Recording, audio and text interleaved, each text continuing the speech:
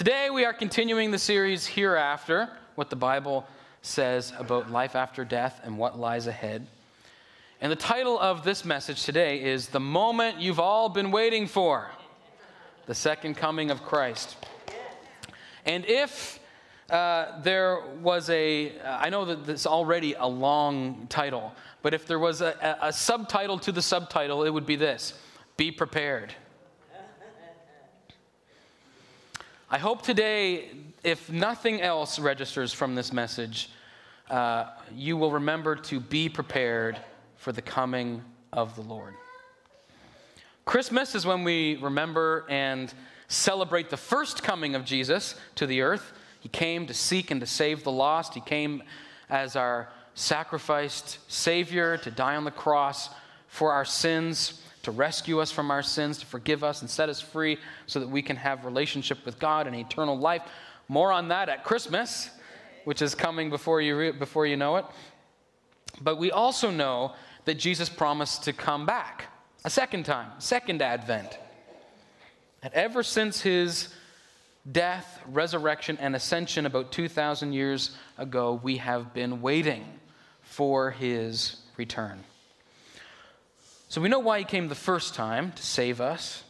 Why did he come? Why will he come the second time? The second time when he comes, it will be to consummate his kingdom. That's big theological terminology to basically mean that he's going to come and fix the planet. He's going to come and finally complete the work that he started when he came the first time. To restore Eden. To wipe away all sorrow and pain and suffering and injustice and death. And we get to be part of it if we belong to Jesus in faith.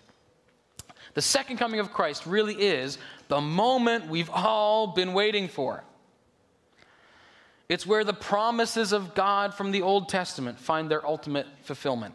It's the moment of healing that all creation has been groaning for since it was broken by sin. It is the ultimate day of the Lord when God justly judges the world and Jesus the Messiah takes his throne. But is this just wishful thinking?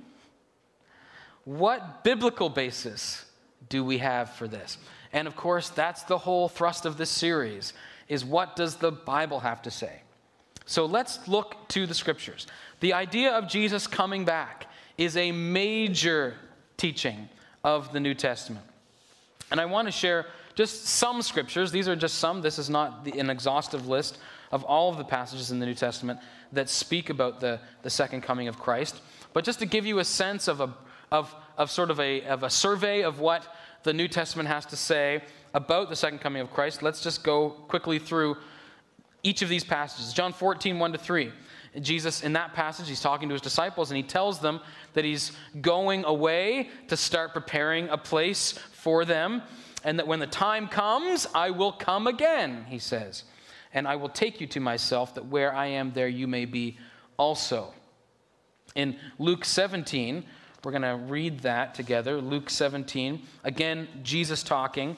In verse 22, he said to his disciples, "The time is coming when you will long to see the day when the Son of Man returns. But you won't see it. People will tell you, 'Look, there is the Son of Man,' or 'Here he is,' but don't go out and follow them." What he's saying here is, there's going to be a lot of difficulty in the world. You're going to be under a lot of stress and persecution, and you are going to be longing for my return. And some people are going to say, "I'm the Messiah. I'm the reincarnation of Jesus," or all these sorts of things. Don't follow them. There won't be no confusion about it. You won't miss it. You won't be like, "Oh, maybe Jesus came back and I didn't realize it." No, that's not the case, because in verse 24, he says, "For as the lightning flashes and lights up the sky from one end to the other, so it will be on the day when the Son of Man comes." This big, unmistakable thing that the whole world will see. We also have the words of Jesus in Matthew 25 when he talks about his return as well. We have in Philippians chapter 3 a passage from the Apostle Paul, verses 20-21. "We are citizens of heaven, where the Lord Jesus Christ lives.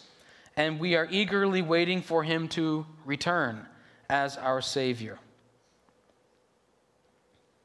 He will take our weak mortal bodies and change them into glorious bodies like his own, using the same power with which he will bring everything under his control. We're going to talk a lot about that next week when we talk about the resurrection. Hebrews 9:28 says that Christ was offered once for all time as a sacrifice to take away the sins of many people. That was the first coming. Then it says he will come again, not to deal with our sins, but to bring salvation to all who are eagerly waiting for him. In 1 Corinthians 11:26, we have the instructions around the Lord's Supper.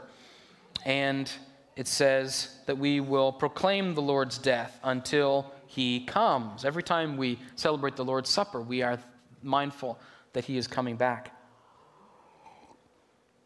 In 1 Thessalonians 4, there's a long passage about the second coming of Christ. We will look at that next week. But I just want to highlight that it says in verse 14, since we believe that Jesus died and was raised to life again, we also believe that when Jesus returns, God will bring back with him the believers who have died. In verse 16, the Lord himself will come down from heaven with a commanding shout, with the voice of the archangel, and with the trumpet call of God. In James 5:7-8, James, the half-brother of Jesus, writes, dear brothers and sisters, be patient as you wait for the Lord's return. Consider the farmers who patiently wait for the rains in the fall and in the spring, and then eagerly look for the valuable harvest. They eagerly look for the valuable harvest to ripen. You too must be patient. Take courage, for the coming of the Lord is near. In 2 Thessalonians chapter 1, verse 7 says that God will give us rest when the Lord Jesus appears from heaven. In verse 10, when he comes on that day, he will receive glory and praise from everyone who believes. In 2 Thessalonians, the whole book is about the second coming of Christ. So we won't read all that, but you can look at that as well. Not only do we see Paul saying this, the author of Hebrews saying this, Jesus saying this himself, James, the half-brother of Jesus, saying this, we also have Peter telling us about this. In 1 Peter chapter 1, verse 7, when your faith remains strong through many trials, it will bring you much praise and glory and honor on the day when Jesus Christ is revealed to the whole world. Verse 13, so prepare your minds for action and exercise self-control. Put all your hope in the gracious salvation that will come to you when Jesus Christ is revealed to the whole world. And in 2 Peter 3, he writes a whole lot more about the events surrounding the return of Jesus. Not only do we have Jesus saying this, not only do we have the author of Hebrews saying this, we don't only have Paul saying this, we have James saying this, we have Peter saying this, we also have John saying this in 1 John chapter 2. And now, dear children, remain in fellowship with Christ so that when he returns, you will be full of courage and not shrink back from him in shame. That's only a small sampling, but you get the idea. The return of Jesus Christ is loud and clear in the Bible, and it will be loud and clear to the world. Jesus is coming back. If you remember the graphic that we've been sort of using throughout this series, you can put that up. This is what we've been talking about, and we won't go over all of that again, but we have now the return of Jesus at some point in the future. Now, at this point, there is a word that some of you may have floating around in your mind that you associate with these scriptures, or some of these scriptures, and that is the word rapture, or the rapture.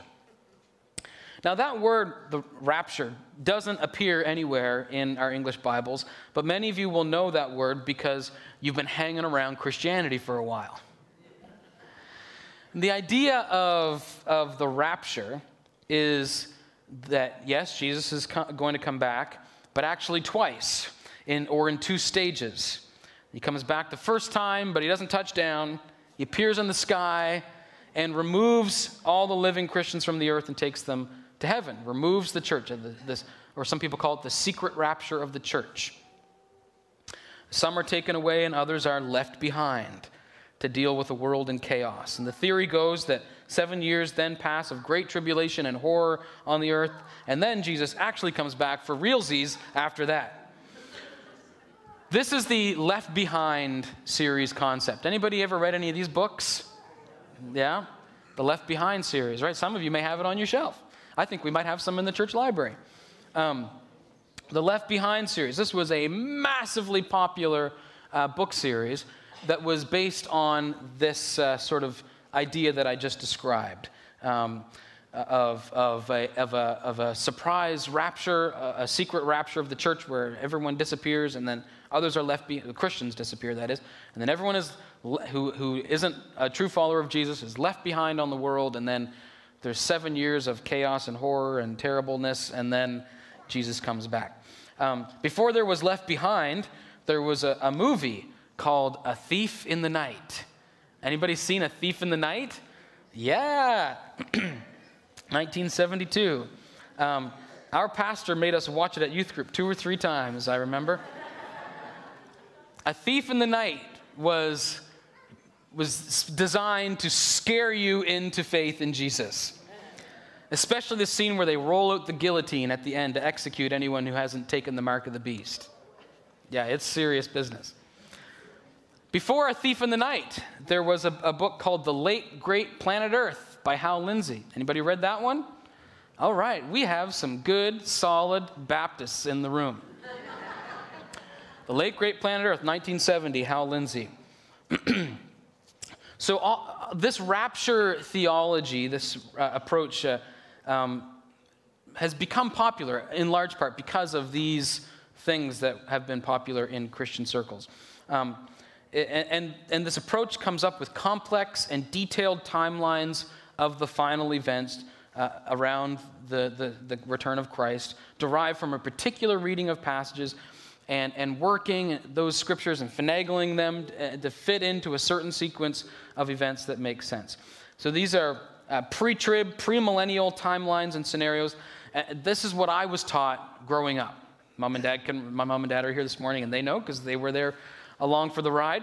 But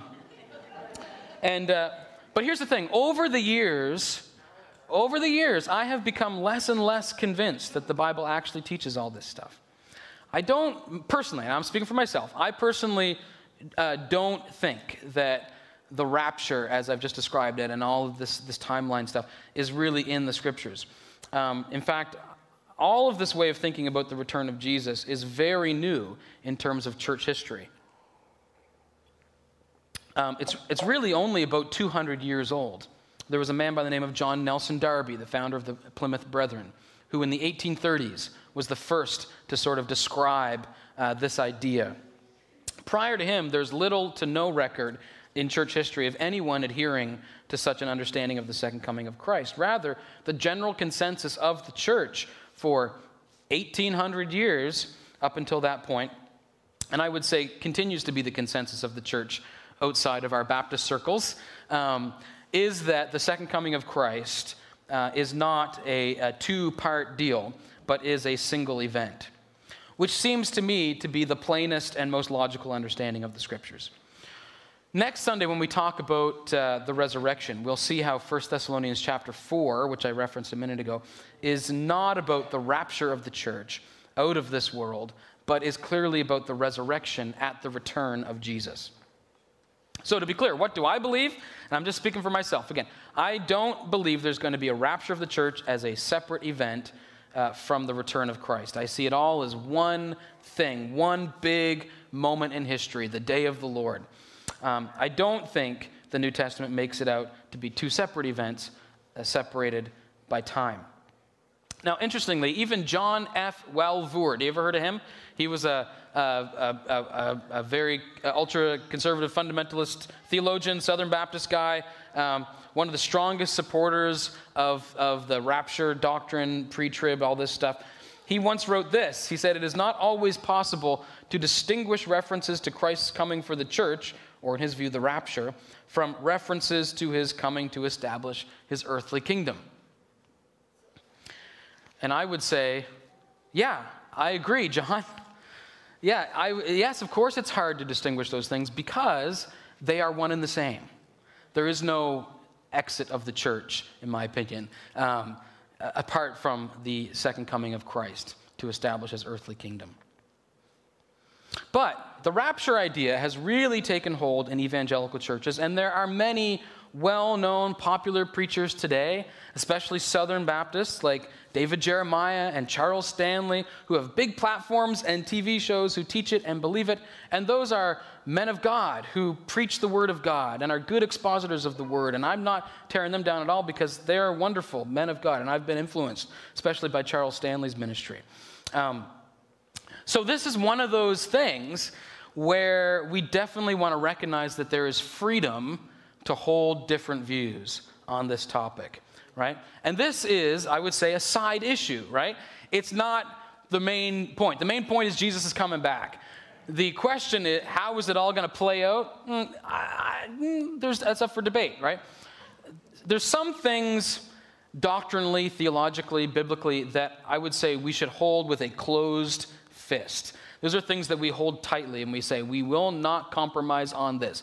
Like the death and resurrection of Jesus Christ, like the virgin birth, like the Trinity, like the authority of Scripture, and those sorts of core fundamental truths. But then there's other things that I think we can hold with a bit of an open hand. We can say, yeah, I feel this way, but you may feel that way, and that's okay. We can still be brothers and sisters in Christ. So this is one of those things. My point in bringing this up is that I don't think we need to bother trying to map out a detailed timeline of events related to the return of Jesus. The Scriptures don't seem to be focused on that aspect of it. So let's keep the main thing the main thing. That is that Jesus is coming back. I was talking to a retired pastor one time in my previous church, and we were having a discussion about our different views. You know, are you a pre-millennialist or a post-millennialist or an amillennialist or a pre-trib or a mid-trib or a post-trib? And we were having all these discussions, and he said, you know what I am? I said, what's that, Harold? He said, I'm a pan-millennialist. I said, a pan? I've never heard of a pan-millennialist. He said, yeah, I'm a pan-millennialist. He said, it's all going to pan out in the end. All right. I like that. So what does the Scripture make clear? The Scriptures make clear Jesus is coming back, and certain things are going to happen when Jesus comes back, including the resurrection. Like I said, we're going to talk about that next Sunday. 1 Thessalonians 4, the dead in Christ shall rise first. And judgment, this is a big deal. We're going to have another sermon just on that. Matthew 16:27, the Son of Man is going to come, and he will repay each person according to what he has done. 2 Peter 3:7, Peter calls the day of Christ's return the day of judgment, when ungodly people will be destroyed. That's in 2 weeks' time. And then after that, the new heaven and the new earth, the eternal state. That'll be the last 2 Sundays of the series. So that's where we're going. Now, a big question that a lot of people ask and spend a lot of time thinking about when it comes to the return of Jesus is, when? When is this going to happen? When will Jesus come back? Let's give Jesus a chance to speak on that, because he did. He spoke about it. And in Luke chapter 12 is one example of when Jesus addressed this. And he said, stay dressed for action and keep your lamps burning. And be like men who are waiting for their master to come home from the wedding feast, so that they may open the door to him at once when he comes and knocks. Blessed are those servants whom the master finds awake when he comes. Truly I say to you, he will dress himself for service and have them recline at the table, and he will come and serve them. If he comes in the second watch or in the third and finds them awake, blessed are those servants. The second and third watches were in the middle of the night. This was the graveyard shift. And Jesus is saying, if you really want to be rewarded in the kingdom of God, be found faithfully serving Jesus even in the graveyard shift, even in the difficult times of life, those second and third watch times. And I know, just as a side note, I know from speaking with many of you and walking with some of you through difficulties in your own life, that many of you do have a great faith in the midst of those difficult times, and it's inspiring to me. And then Jesus says, you must also be ready, for the Son of Man is coming at an hour you do not expect. So when will Jesus return? At an hour we do not expect. We just don't know. We don't know. He doesn't tell us. But you know, a lot of people haven't got the memo. In every generation since the first century, people have speculated that it would be in their time, and they tried to figure out the date. Here's a list. The first record of this is Hippolytus of Rome in the year 500. Said the second coming of Christ will be the year 500. Beatus of Libana said it'll be April 6th, 793. Pope Sylvester II said January the 1st, 1000. Now I get that. If I was living, right, I understand, the same reason I understand why people thought the year 2000, right? These millennials. Sylvester II, the millennial pope. Another dozen or so happened over the next few hundred years after the year 1000. And then Martin Luther, we love Martin Luther, right? The father of the Protestant Reformation. He thought 1600 for sure, and Jesus is coming back in 1600. John Wesley, founder of the Wesleyan Church, guessed it might be 1836.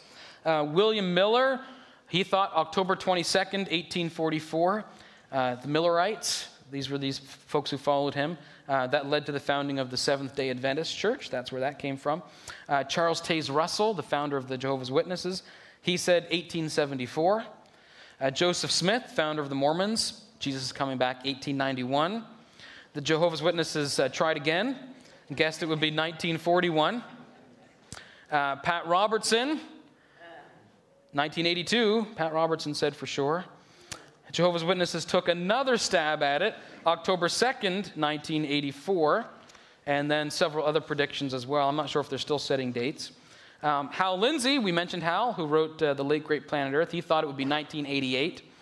In fact, there was a book by another man named Edgar C. Whisenant called 88 Reasons Why the Rapture Will Be in 1988. Harold Camping, Christian radio broadcaster, his first guess was September 6th, 1994, and then September 29th, 1994, and then October 2nd, 1994. And then he stopped for a while, and then he gained worldwide attention and millions of dollars of donations. You might remember this when he later predicted October 21st, 2011. That was all over the news. Pat Robertson tried again. April 29th, 2007 was his guess. Jerry Falwell said it would be no later than 2009. Jack Van Impe thought it would be 2012 for sure. I recall my own pastor who said that it would be within 70 years of Israel becoming a nation in 1948. That was 2018, and we're still waiting. So, the truth is, it could be in 5 minutes from now. Or it could be 25,000 years from now or more. We have no idea. I once heard a preacher say, and I really appreciated this, he said, for all I know, we could still be the early church. Right? Who knows? I think that is a very good and sobering perspective. When Jesus talked about coming at an hour we won't expect, his point was obvious. Be ready for any moment. Stay dressed for action and keep your lamps burning, he says. I grew up working on a farm, picking apples and peaches, and it was great. Sometimes me and the people we were working with, we kind of start slowing down, maybe a hot day, we're hoeing or something. Hoeing was the worst.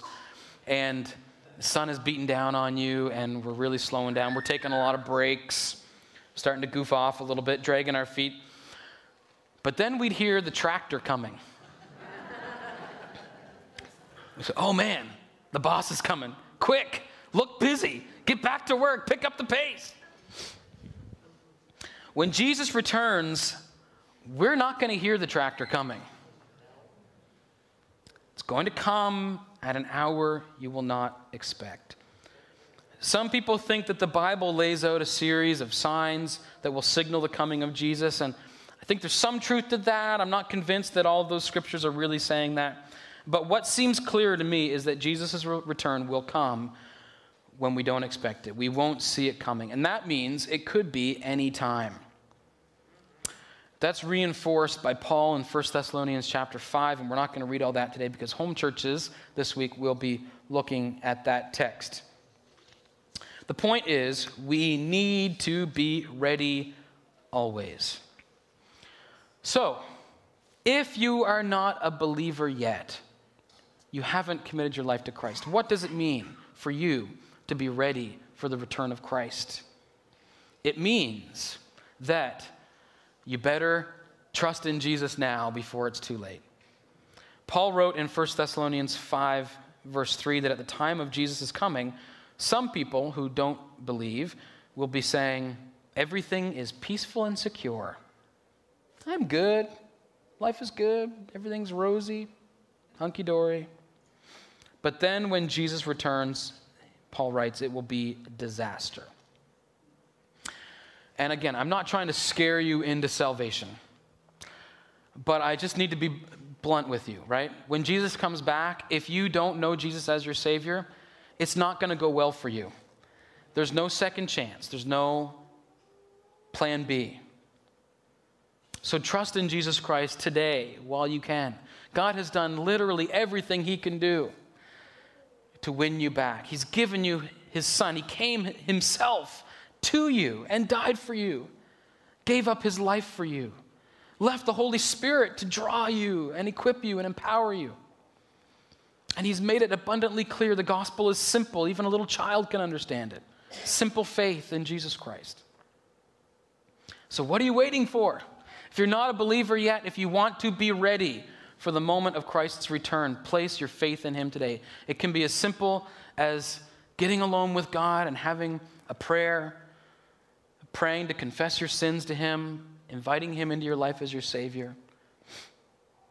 And he will. He will save you. He will forgive you. He will set you free and give you eternal life. What does it mean to be ready for the return of Jesus if you're already a follower of Jesus? Being ready means being alert. Being alert to the things of the Lord in your life. It means living in the light, walking in faith and love and obedience, holding steady to the faith. A couple of scripture references that get at this. Titus 2 is one, starting at verse 12. It says, and we are instructed to turn from godless living and sinful pleasures. We should live in this evil world with wisdom, righteousness, and devotion to God while we look forward with hope to that wonderful day when the glory of our great God and Savior Jesus Christ will be revealed. While we are waiting for the return of Jesus, we should be living in this sinful world with wisdom, righteousness, and devotion to God. 1 Peter chapter 4. Let me have a look at that. 1 Peter chapter 4, verses 7 to 10. The end of the world is coming soon, Peter says. Therefore, be earnest and disciplined in your prayers. And most important of all, continue to show deep love for each other, for love covers a multitude of sins. Cheerfully share your home with those who need a meal or place to stay. God has given each of you a gift from his great variety of spiritual gifts. Use them. Use them well to serve one another. Since Jesus is coming back soon, use your gifts. Practice hospitality. Show a deep love for one another. As Pastor Hannah said, this is what young people are longing for, love. This is what Jesus has called us to, above all else, to love God and to love others. So as we're waiting for Jesus to come back, We should be in a state of active waiting, doing all the things that he's called us to do. That's how he should find us when he returns. Many people, myself included, think that the first disciples thought the return of Jesus would be almost instantaneous after his ascension. There was this sense that he's coming back like in 5 minutes after he left. In Acts chapter 1, we have this awesome scene. Let me just find that scripture. Oh, I didn't mark that one. Acts chapter 1. There it is. Okay. Starting at verse 6. So when the apostles were with Jesus, they kept asking him, Lord, has the time come for you to free Israel and restore your kingdom? Jesus, is it now? Right? So he's just resurrected. He's getting ready to ascend back to heaven. And they're still like, Jesus, it's now, right? Like the return, it's going to be like you're going to ascend and then like, boom, it's going to happen, right? Verse 7, Jesus replied, the Father alone has the authority to set those dates and times, and they are not for you to know.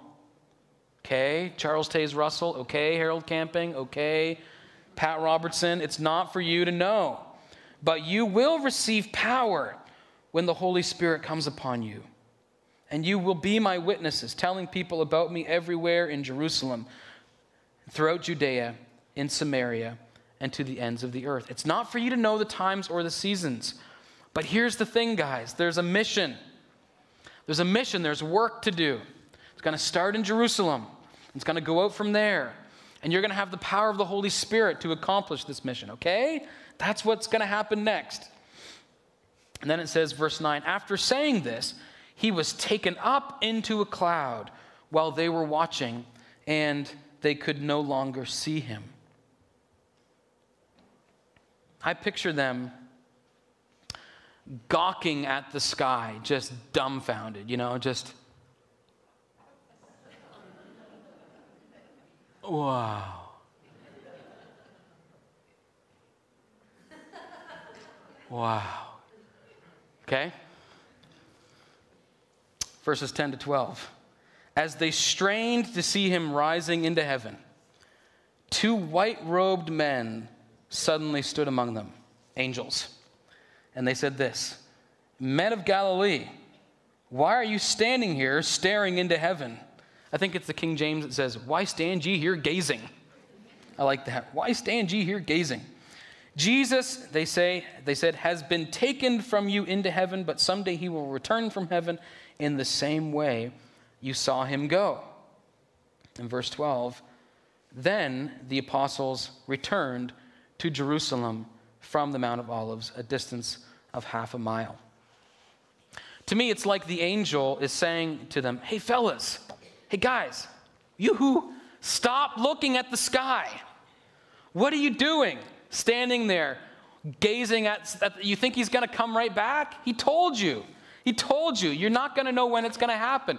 Go back to Jerusalem. Go to Jerusalem and do what he told you to do, right? Go do and be what Jesus has called you to do and be. Don't stand there and gawk at the sky. And I think this is a good lesson for us too as we close. Waiting for the return of Jesus doesn't mean watching the skies. It doesn't mean gawking at heaven. It doesn't mean getting out books and trying to calculate the date. It's not this obsession with when is it going to happen. It's being ready. We don't know when it's going to happen. We'll never know when it's going to happen until it happens. And the key lesson is be ready for it. It means getting to the work of the kingdom that Jesus has called us to do. Getting to the work of the gospel. Putting your hand to the plow. Doing the work of love and compassion and of grace and of truth. Being Jesus' witness in our homes, our neighborhoods, our region, and the world.